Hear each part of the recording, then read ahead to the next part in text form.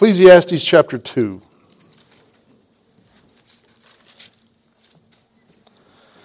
Ecclesiastes 2, we'll start around verse 12.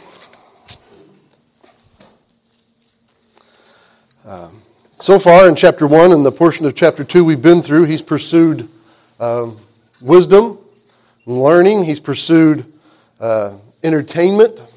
So he's gone from the weightier things of knowledge, and he's gone after the more trivial things of folly and foolishness and hobbies. He's looked at all those. And he concludes, especially this last part, as he's looked at pursuing entertainment. Verse 11, he says, "Then I looked on all the works of my hands had wrought, and on the labor that I had labored to do, and behold, it was vanity and vexation of spirit, and there was no profit under the sun." He's like, it just seems like a waste of time. It's vexation. It's kind of confusing. There's no profit in it. And that means that there is no profit without God in it. There's no profit if you don't think of things in eternity. That's why he uses the term under the sun. If he has limited himself to being just under the sun, any of these endeavors are worthless. If you do them with eternity in mind and with God in mind, everything can be claimed for Christ. And that's what the encouraging thing for a Christian. If your hobby's making models, you can do that to the glory of the Lord. And he'll do it if your hobby's playing guitar. We know we can use that for the glory of the Lord. If your hobby's websites, doing audio, recording things, various things. We can take any and everything that we do, if we turn it to the Lord, he honors it. It's the key to life in this way. It's the key to have things that make matter. It's the key to have purpose to it and not feel like it's just futile. But no, if we do it for him, it counts, and that changes everything. And that's Solomon's conclusion. That's why we're memorizing the end of the book as we study the beginning. And so he studied these things. He studied wisdom and knowledge, and he studied foolishness or entertainment in that way, pleasures. And he's like, I need to change direction again. And he starts that with verse 12. He starts out with, I turned myself. He's changing direction. So verse 12. And I turned myself to behold wisdom and madness and folly. For what can the man do that cometh after the king, even that which has already been done? He says, so he turns himself, he changes direction, he thinks again. And here he overviews what he's already done again. Because I'm going to think about the wisdom that I pursued, that we talked about in chapter 1. I'm going to talk about the madness or the folly or the fun times or the fun things that I talked about in chapter 2.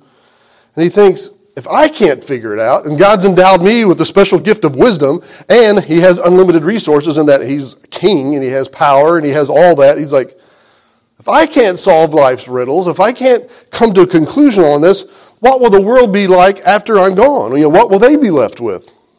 What will the next generation do? Verse 12b, the very end of the verse, he says, for what can the man do that cometh after the king? Even that which has already been done. He says, they're going to do the same old thing. They're going to be in the same rut. They're going to have the same conclusion. If I can't crack it as a God endowed wisdom, I don't think anybody after me is going to be able to crack it and have answers either. And so he feels like the pressure's on. I've got to do this. I'm the man for this time, for such a time as this, to answer these questions. So he contemplates more. He sits and thinks. That's a good thing to do. Sit and think. Albert Einstein, not Alfred Einstein, that was his brother, Albert Einstein. Albert Einstein, he did what was called mind experiments. He would go sit in a chair, and then he would do these experiments in his mind. Well, if I took this and I did that, and he'd run these formulas, and he would think out all these things of eternity. He would just go into the lab of his mind, and not like he went on a chalkboard or sat over. He had a chair that he sat in, and he kind of at least in the modern day, kind of came up with this thing. I'm just going to sit and think deeply on this, go deep into my mind, take everything that I know, and then try to work out these equations, work out these problems. Solomon had already done it. Nothing new under the sun. He'd already sat and contemplated deep and weighty things. And so he sat and he imagined, a lab in his mind. Here Solomon is thinking about what he's pursued with wisdom. And he's thinking about what he's pursued with entertainment and pleasures in that way, the folly in that way. And so Solomon's doing that. He's like, what have I studied? I've studied wisdom and knowledge, entertainment and pleasure, folly and fun. And as he thinks, he starts to weigh the two out. So I kind of imagine, at least if I was Solomon and doing this, that he would probably imagine a scale over here, and he would put, the wisdom and knowledge side on one scale, and the fun and fun stuff on the other, for frivolity, that's the word I was looking for, on the other scale, and he would start stacking them up and see how they're going to weigh out. Well, even we use the terms that kind of help divide this. If you talk about studying things and looking into wisdom, we call them the weightier things. Right? We say, wow, that's heavy, man. If you start talking about some deep subject and all this, we already say it already has some weight to it. That's hard. That's deep. That's weighty subjects. We say that. Well, on the other hand, if we look at pleasures, we kind of use the terms of weight with them too. We talk, well, that's light. That's airy. There's not much to that. It's wistful.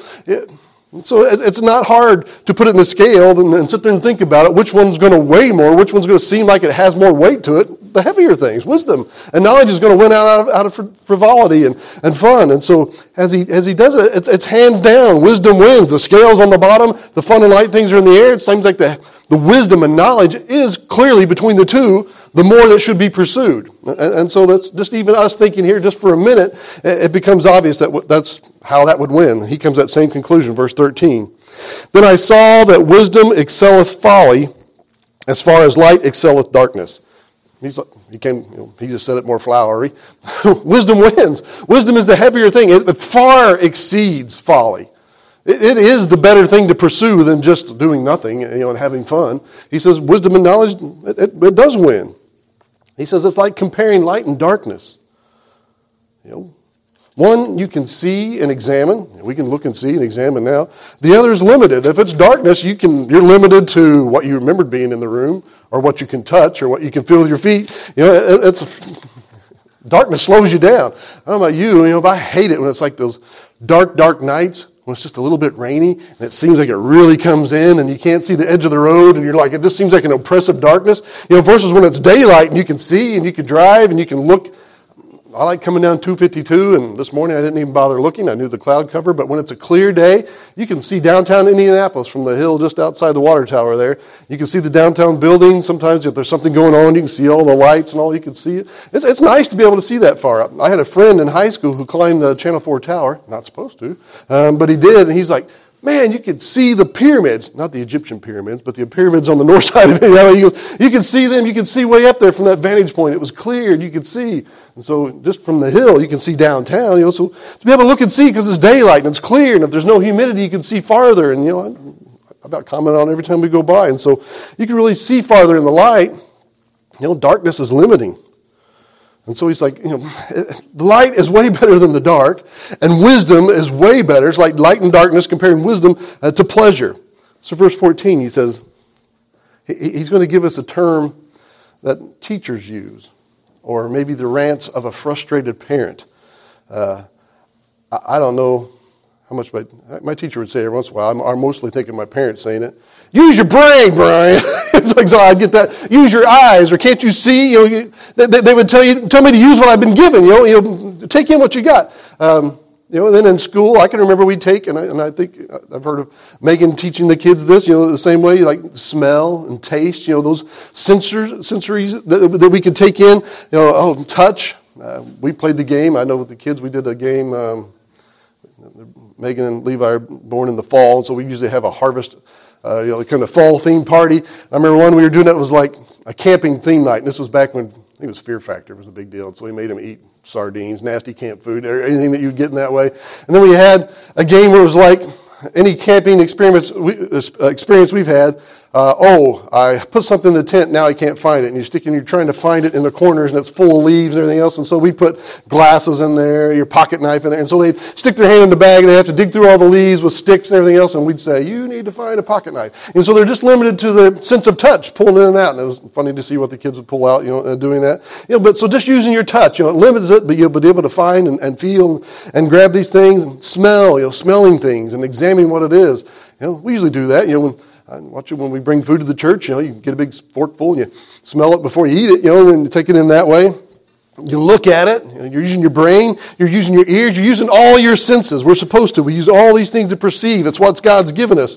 And we are to use it to test all. Verse 14, he says that. The wise man's eyes are in his head. That's the same phrase. Use your eyes. Use your senses. Use it in that way. You're supposed to be learning, testing, and discovering. You can see so much in the light. There's so much more opportunity to learn when you can see the world and you look at the world and you see what is all out there. You can study it. And when you stop and you think about all the things in the world, you're like, man, all the fields of study. It always kind of surprises me, when you think about all the different things that people study, that they dedicate their life to. We met a man in IU whose name was Nelson, who just studied rocks. And he would get called out as Indiana Department of Transportation and everything would be digging roads or anything. If they unearthed a rock, they didn't know what it was or what's the ground and soil type like, they'd call him in, and he had cool crystals in his lab, and he had all these neat things, meteorite, he had all these different things because he gets called in for that. He just studied rocks. You have somebody else that would study the dirt, and you have somebody else who studies trees, and somebody else. We have all these different fields of study. Then when you get into medicine, it's not just, they study the body, general practice, but you have them that, just between your eyes, your ears, your nose and throat, you have foot doctor, it's all gets specified, specific fields. There's so much. And within that, you got cellular biology, they all study, let alone with all the different trades that you and I have that are in this room. It's so diverse, so many different fields. And you spend a lifetime studying those. So diverse, so much to learn, so much to teach. And then there's the fool. In verse 14 again, he says, the wise man's eyes are in his head, but the fool walketh in darkness. There's the fool. Fool walks in darkness. You come up to the fool, you're like, what's going on? Yo, man, just copping a squat, watching the tube. You're not doing much. You're just sitting on the couch. You're just sitting there doing nothing. It's like, I think of people I know that do that, and they spend their whole day doing that. Well, I think about maybe go dancing, drinking tonight, and, party on, Wayne, party on, Garth. You don't think of them as being deep intellectuals. You think of them being, what a waste. They're just seeking pleasure, not doing nothing, not contemplating deep things. It's my shoe, banging their shoe in their head, doing nothing. It's just, what a waste. Airheads, we use that term, right? What an airhead. They're not thinking about anything going on. They're not contemplating great and deeply things. Stoners, we call them, if they waste themselves in that way. Just wasters of time. No pursuits. Like, come on, pursue something. Have an interest. Have a hobby, do something. Just seek to please the flesh. What does good for them? Sleep in late, get up late, don't do anything, just do whatever they feel like doing. Not much going on. Solomon has a term for him, but the fool walks in darkness. He says, so I consider the person in wisdom who's using these eyes and using these ears, taking and examining things with his senses, and really looking at it all and being captivated by it. And there's the fool that walks by and never considers anything. It's like he's in darkness. He doesn't see anything. I'm just walking through life, not perceiving anything. We're supposed to have our eyes open and looking and taking everything in. But he finishes the verse. Verse 14 again. It says, the wise man's eyes are in his head, but the fool walks in darkness. It's like he forgets to put his eyes in and everything looks and sees. He goes, and I myself perceived also that one event happened to them all. Happeneth to them all. So Solomon thought, and then his thought experiment as he sat in his sofa in the corner of his room, and he's playing out the lives in their mind. He's thinking of the life of the wise man. He's watching him study, and he's watching him walk down the road and saying, ooh, an anthill. And what's an anthill? And what's the ant doing? And he gets, and the bird is feeding, and he starts thinking about all the different ecologies and the things that are going on, all these things that he perceives around him. We know he studied the tree on the side of the wall and the great trees, and he talked about shipbuilding and mines, and he's pursuing all these different things, and he's like curious about them all, and he sees the other guy just walking along, not seeing nothing, not taking anything in. And he plays their lives out. And he watches them live out their life in his mind. One's complex. One's always curious. One's always studying something more, learning something more, asking questions. One's pretty dull, and just goes on and does whatever it feels like doing. It's just pretty simple. And he speeds up the timeline, and he watches them, and he plays them out to the end. The wiser, the lazier, they get older. They might get slower. But they both reach the same place. And I can answer Solomon's riddle here. What place do they both come to, the wise and the simple? Death. They come to the same thing. They come to the grave. Verse 14, again, he says, the wise man's eyes are in his head, that the fool walketh in darkness. And I myself perceived also that the one event happeneth to them all. One event. Death. Comes to them both. What's it leave you with? He goes, I look at both of their lives, and I played out the wise life with everything that he's examined. I played out the fool's life or the simple's life with not much, and it leaves you with two graves, two tombstones. They both have a beginning date and an end date. There's a little dash in the middle, and one might have had a lot of curious things happen in that dash in the middle, and one might have had nothing, but the dash might be the most exciting thing that happened in their life, is that they had a beginning and an end. The same result. Same result. Verse 15. He says, "Then I said in my heart, as it happeneth to the fool, so it happened even to me. Happeneth even to me. And why was I then the more wise?" What benefit is it to be wise then? He said, "Then I said in my heart, this is also vanity. For there is no remembrance of the wise more than of the fool forever. Seeing that which is now in the days to come shall all be forgotten.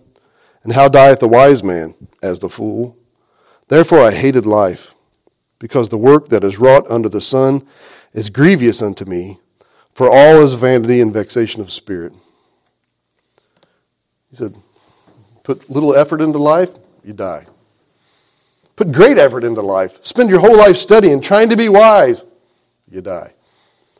All the effort and learning that man can do in this world, and you die. You know, there's no answers. There's no satisfaction in it. Because they're ignoring eternity. They're ignoring God. If they ignore that's what they're going to end up with. They're going to end up with the same result that Solomon's ended up with. They're going to die. All the work that he does is for nothing for them. You can study, all kinds of things. And we live in a society that has, they'll do a study and they'll be like, a wine a day will make you live forever. Or too much wine is going to kill you early. Or, if you drink too much Coke, you're going to die. Or if you drink one Coke a day, you're probably going to live more. If you have too much salt in your diet, that's bad for you. You need to have some salt in your diet. It seems like the study's going, you need to avoid fat. No, you need fat. You need to avoid carbs. You need carbs. It seems like there's one study every year that says contradict each other all the time. One day it'll kill you. The next day it's the best thing you can ever have. It just seems like it goes on that way. Exercising, exercise. I saw a commercial the other day. They had a guy out. He goes, "I just had a heart attack." It was one of the coaches off, what was it called?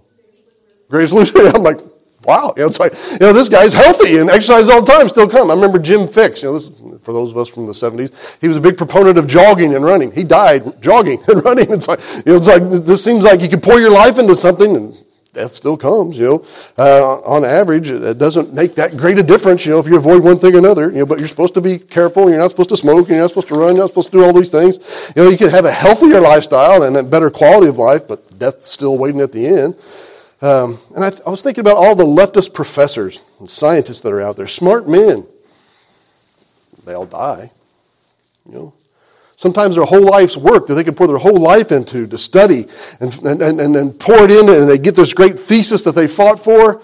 The next generation comes along and disproves it all and finds it was nothing. So here this man poured his whole life into some field of study to only have it disproved. And a lot of times they even brag about that. Somebody can come along later and disprove it. Like, what a waste.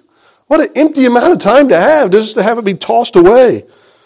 All it does is nothing, You might be able to live a little longer if you applied a lot of knowledge, but what's that? What's 10 years if you had 10 years to your life and you die and you go to hell? And in light of eternity, it's not even a second. It didn't really count for anything. Jesus used the word, he says, what does it profit a man if he gains the whole world and yet he loses his soul? So what if it profited you if you lived for 200 years and you die? It's not going to pale in comparison to eternity. And yet we have science pursuing all that, trying to live longer, trying to download your brain, trying to build the bionic part, trying all these things to do that. And yet if you don't have eternity in mind, if you don't have God in mind, it's useless, Better quality of life while you're here, maybe, but it doesn't really count. That these same men and women, these smart people, they argue against God. Most of the major scientists, they all argue against God. I argue against eternity. It's like, why? They mock it. To put it in Solomon's terms, they want to just limit themselves to only studying things under the sun. Like that's all there is. What I can see and feel here now is all there is. They don't want to consider anything else. They just want to look to man for help. Well, here's the answer. Man can't help. Man has no help for you. God is the answer. Eternity is the answer. He's put eternity in us. We're going to get to that later in Ecclesiastes. We want to live forever, and the only way we can live forever is with God, is to have that. But man can't find the answers. We still have the desire to live, and we want to live, and we can even live a healthy life, but you get the same result. You die. Carl Sagan was a smart man. Charles Darwin, I say he was a smart man. I don't think he had very good conclusions. Einstein, smart man. They're all dead. All their genius for everything they poured into it did them no good. Neil deGrasse Tyson, Bill Nye the Science Guy. Bill. You got Richard Dawkins, Stephen Hawking, all these guys. They're smart people. They say they're smart, write books, and they get a lot of followings doing that. They attack God. They laugh at eternity. They cause men to doubt God. They are a stumbling block to Christianity, trying to say, limit things to things under the sun. We can have, and they're very hopeless, and they'll even acknowledge that they are very hopeless in what they're doing. But look at what God says about them, what Christ says. Look at Luke 17. Luke 7, chapter 17, verse 1.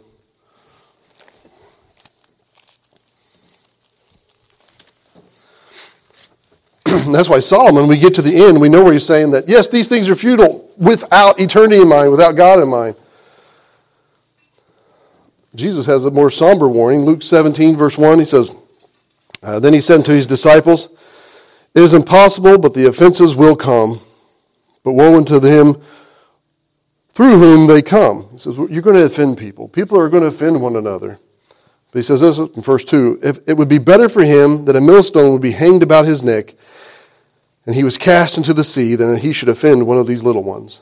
These men who fight for that there is no God and there is no eternity and it doesn't matter, he says there, it'd be better for them to tie a millstone around their neck and them never to set anything, to throw themselves in the deepest part of the sea. You die when you do that. He says it'd be better for them because they're offending, they're getting in the way of people who are searching out, whose hearts tell us there must be a creator. We can look at the creation and we know there's a creator. We look at a painting, we know there's a painter. We look at a building, we know there's a builder. We look at the creation, we know there's a creator. And they're saying, no, there's not. And they're a fool for believing that. When it's obvious that it is there, it's written on us. We know, it's clear, it's written in the sky.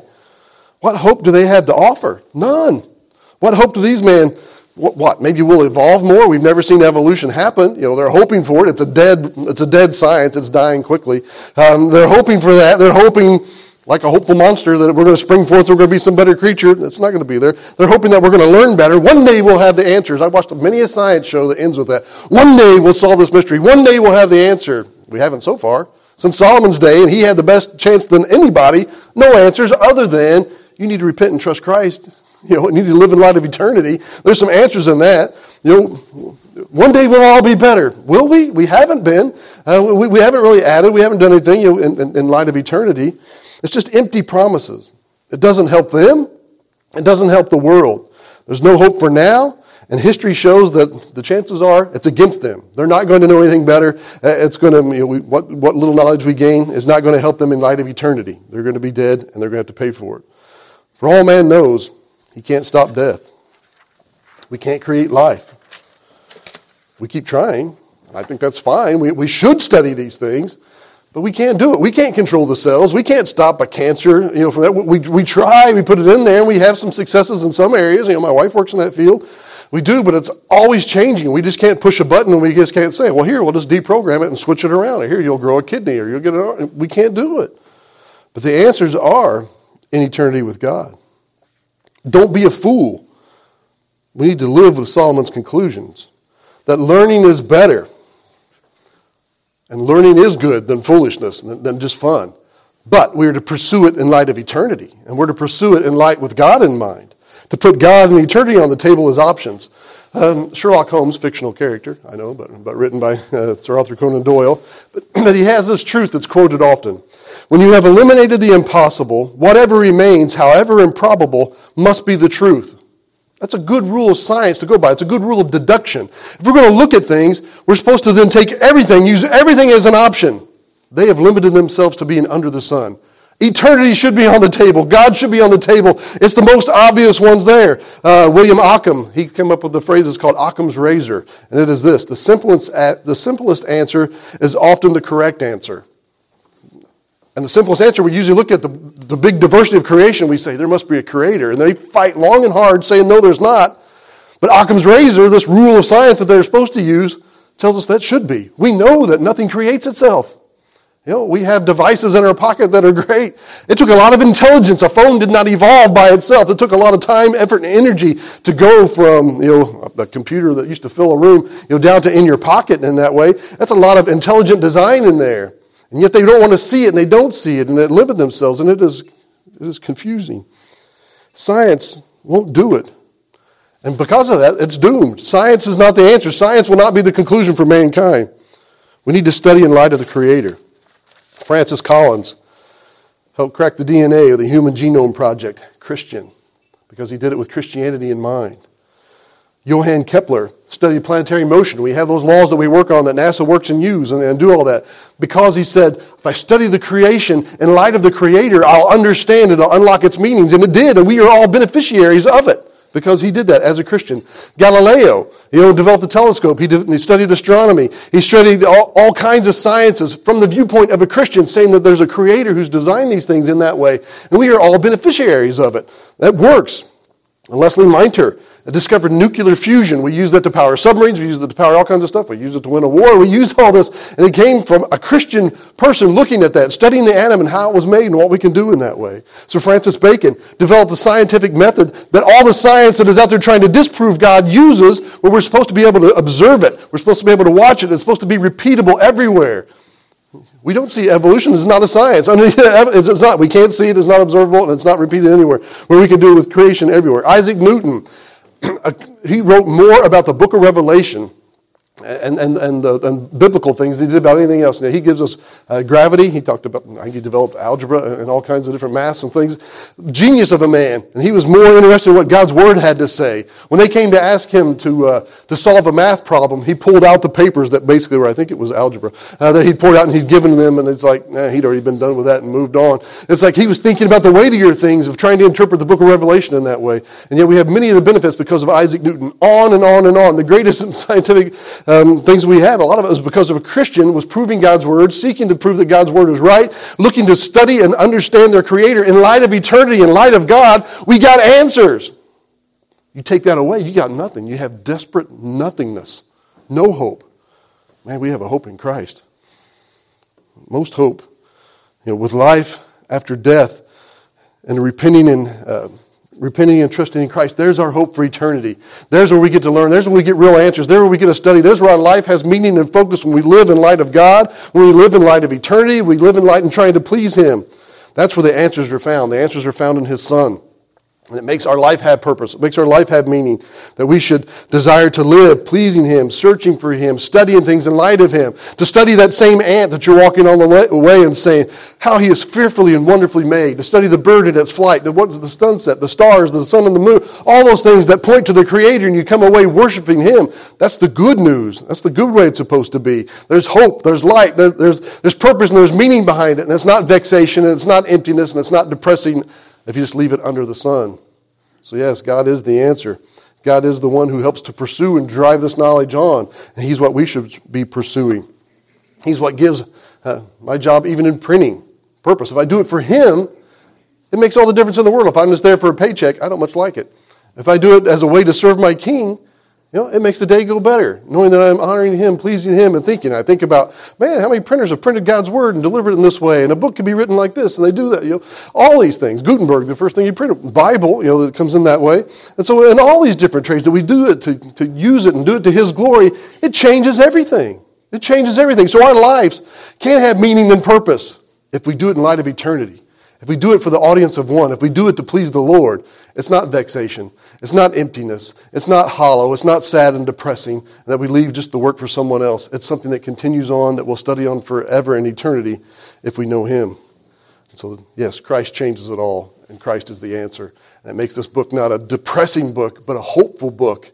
To know that if you put Christ in the middle of all this, it gives you the answer, it gives you the purpose, and it changes a dark book into a light and a wonderful book that gives you excitement and anticipation to look forward to because we have eternity to study. We'll get real answers, and there's hope in that. And I'm glad that Solomon has pinned that down for us so that we can avoid all that and take wisdom, learn from what he studied, and apply it to our life.